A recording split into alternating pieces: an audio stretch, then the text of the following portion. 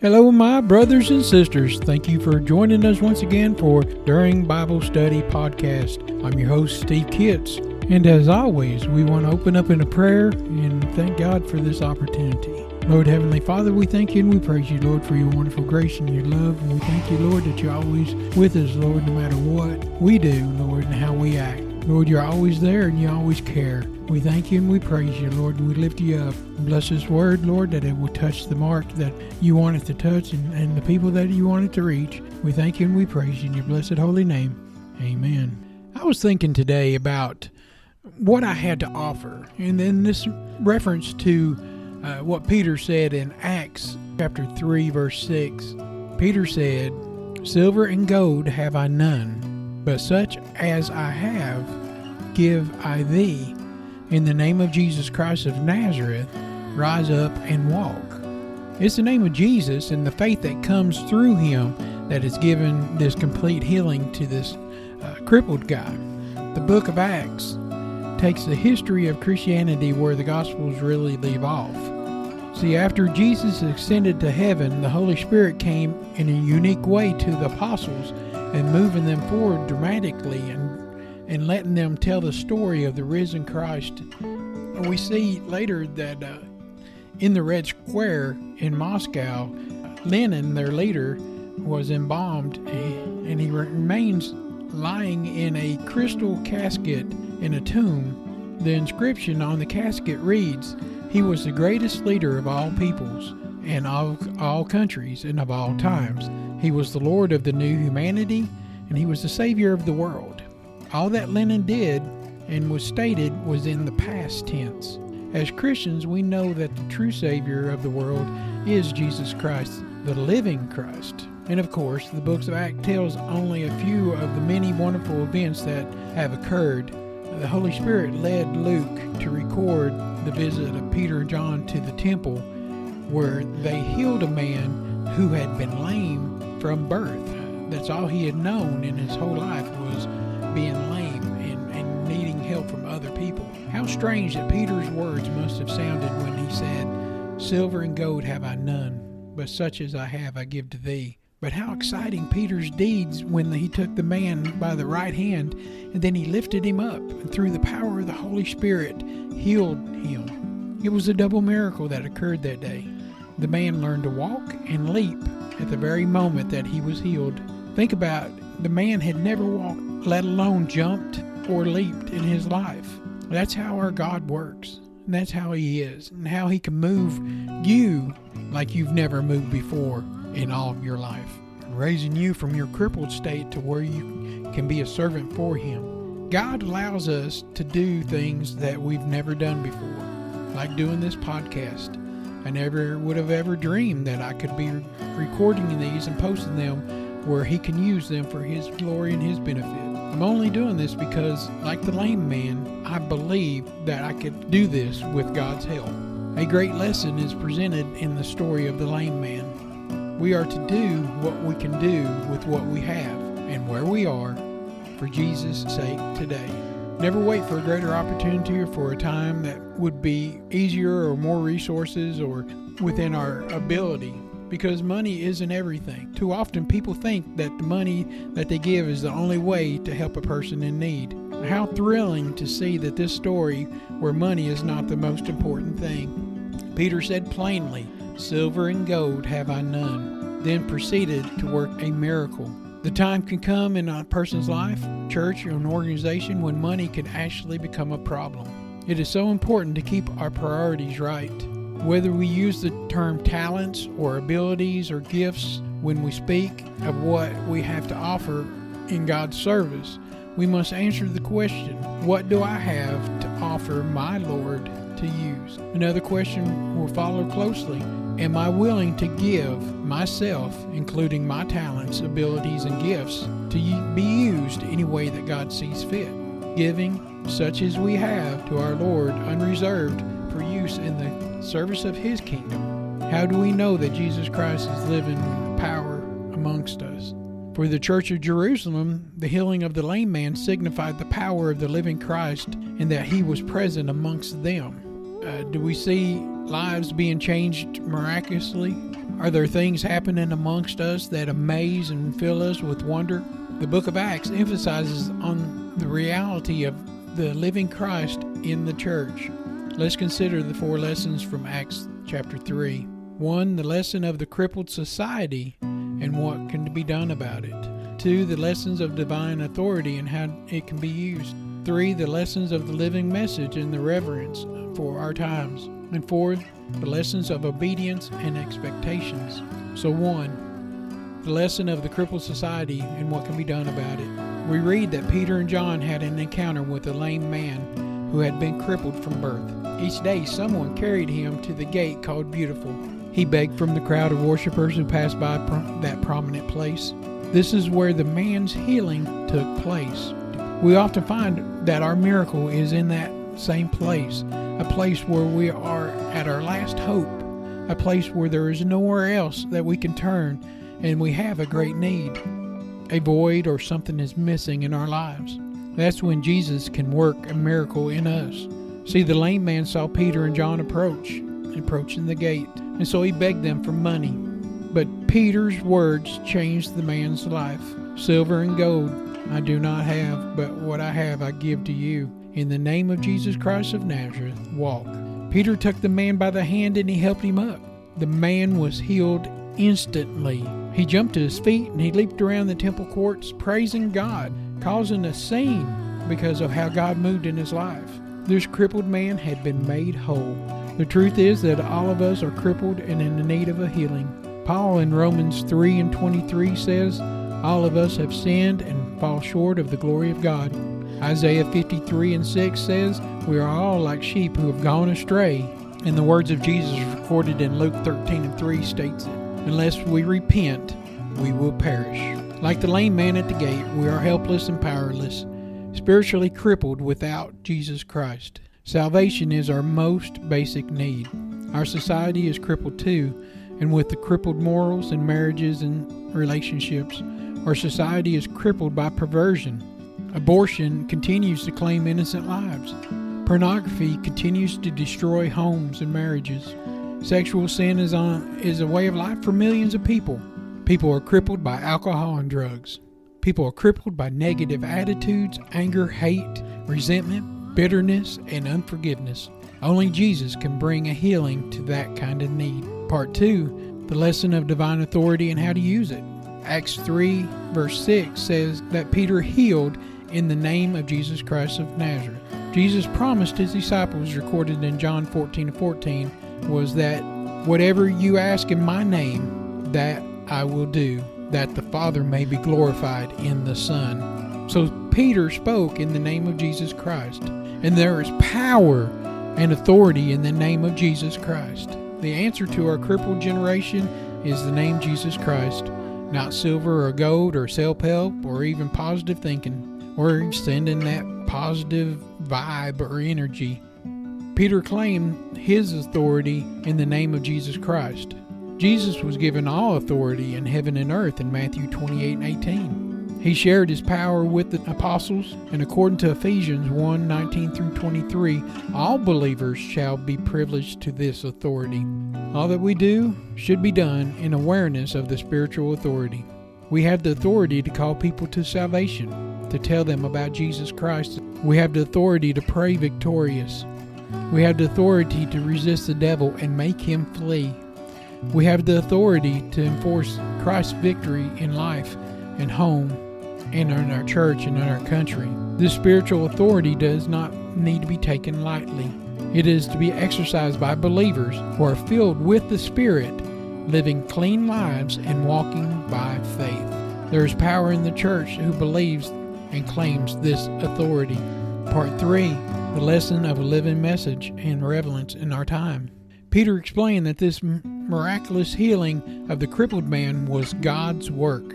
It was the living Christ at work, and that makes this first century message relevant in the 21st century times, because the message of responsibility for Christ's death in Acts chapter 3 verse 13-14. The apostles declared that the crucifixion of the greatest crime was in human history. The fact is that all of us are responsible for Jesus Christ's death because he died in our place.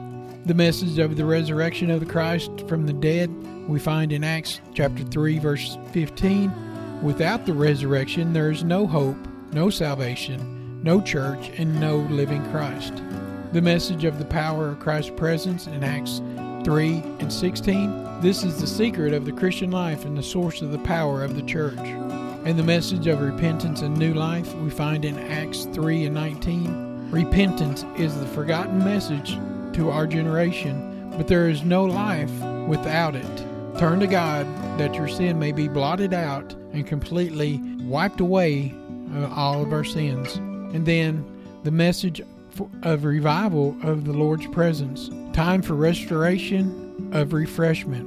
The message of the return of the Lord in Acts 3 and 21. This message of the early church was the second coming of Jesus Christ.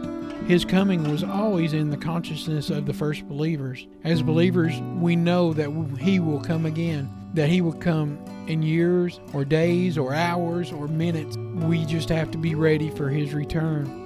The message of the response to God's message in Acts 3:22 and through 26.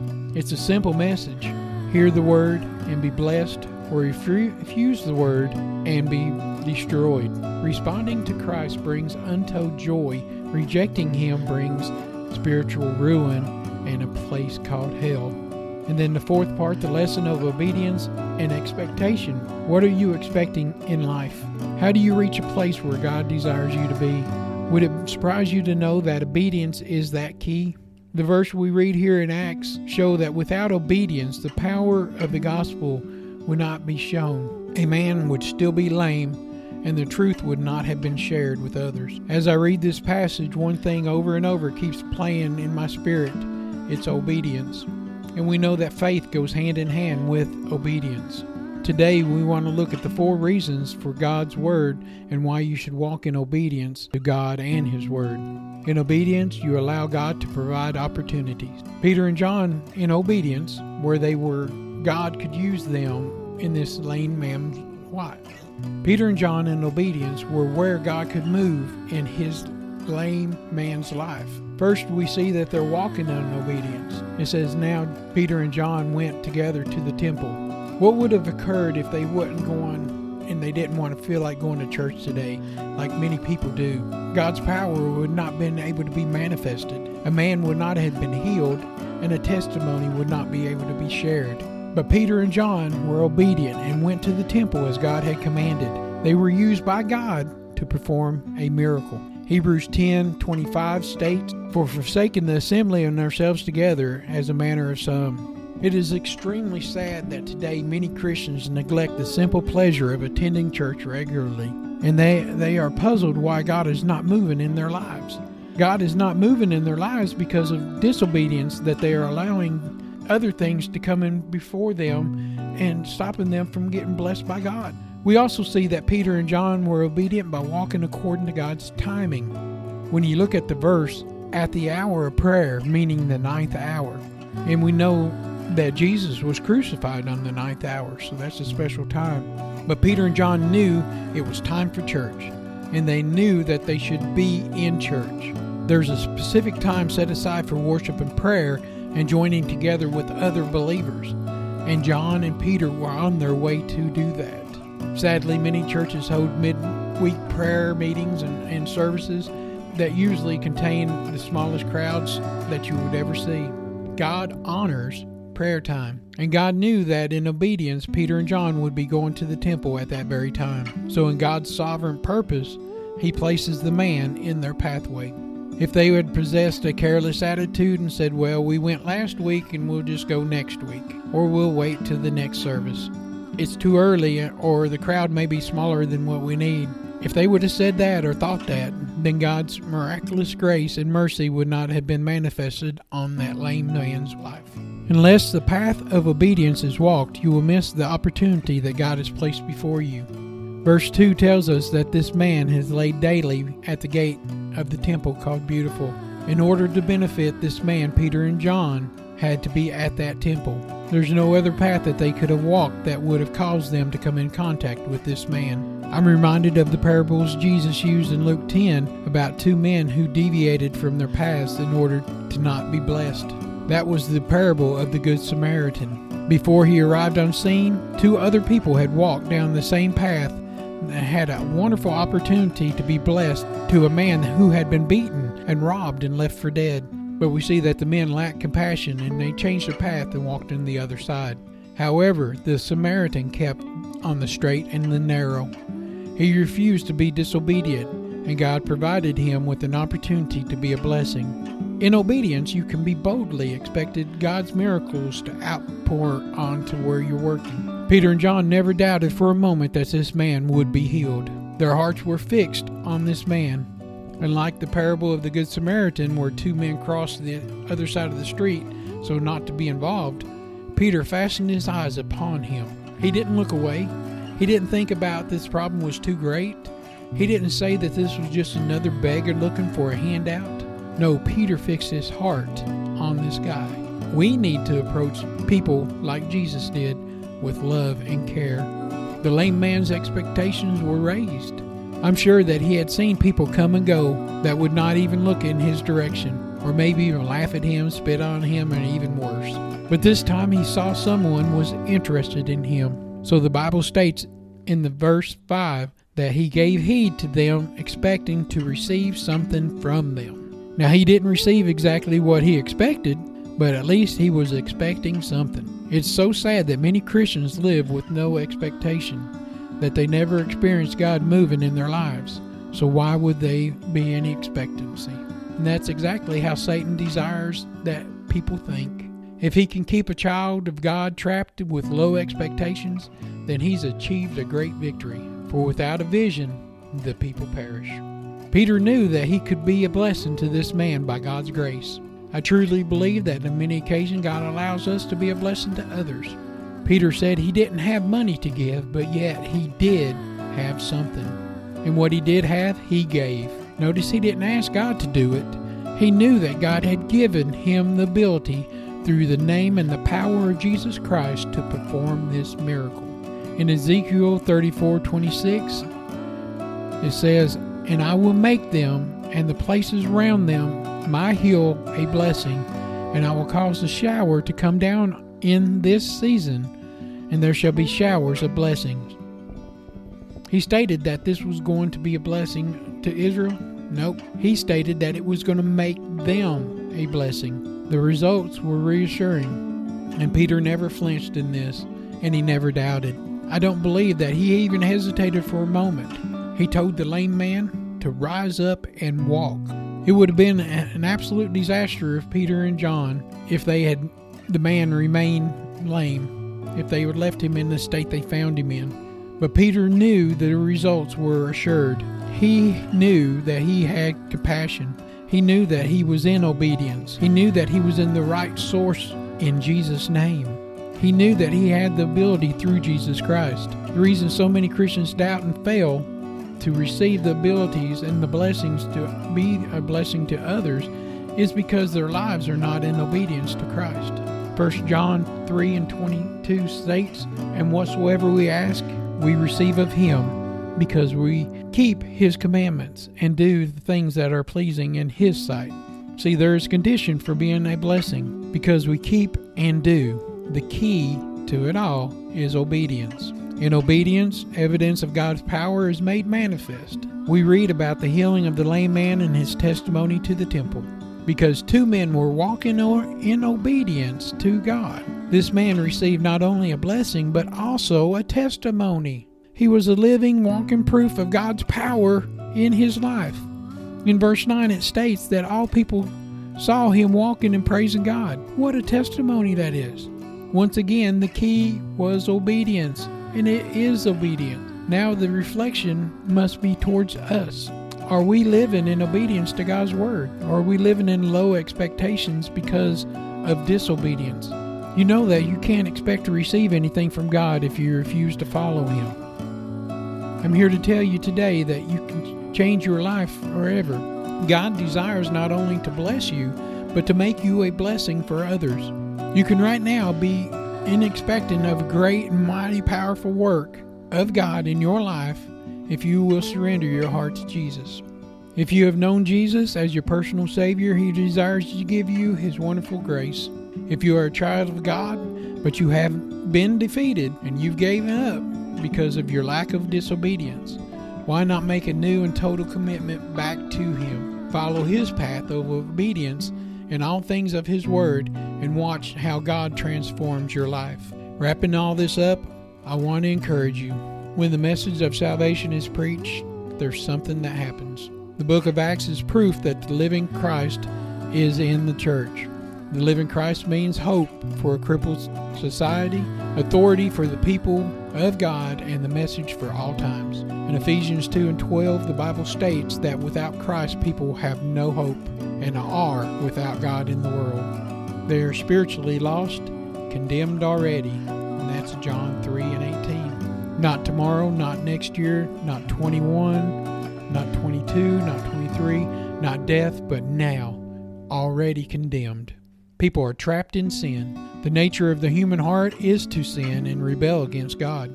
Christ is our only hope. In answer to seeking heart, what we must do to be saved is simple. Believe in the Lord Jesus Christ and you will be saved. The Lord Jesus Christ is the Savior. A simple truth, yet many people are confused. Salvation is not a parent's faith. Salvation is not a religious principle. Salvation is not a specific church or belief. Salvation is not a culture. Salvation is not an outward symbol. Salvation is not living a good life.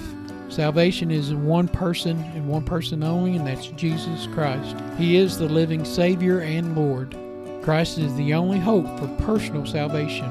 We are to believe in Him, and we are to acknowledge the facts of His life, death, and resurrection.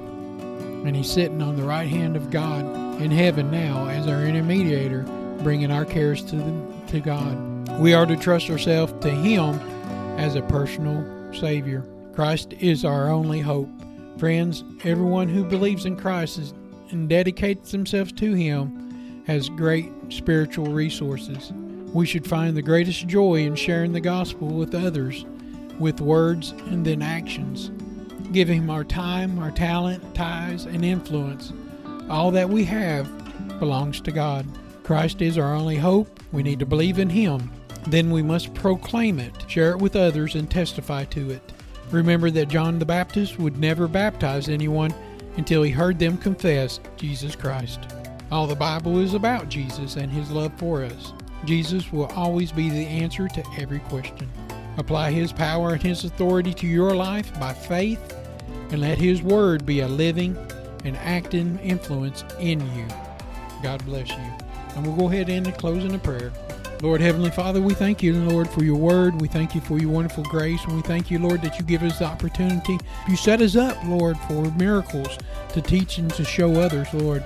Use us however You see fit. Those that have needs, Lord, You can meet them.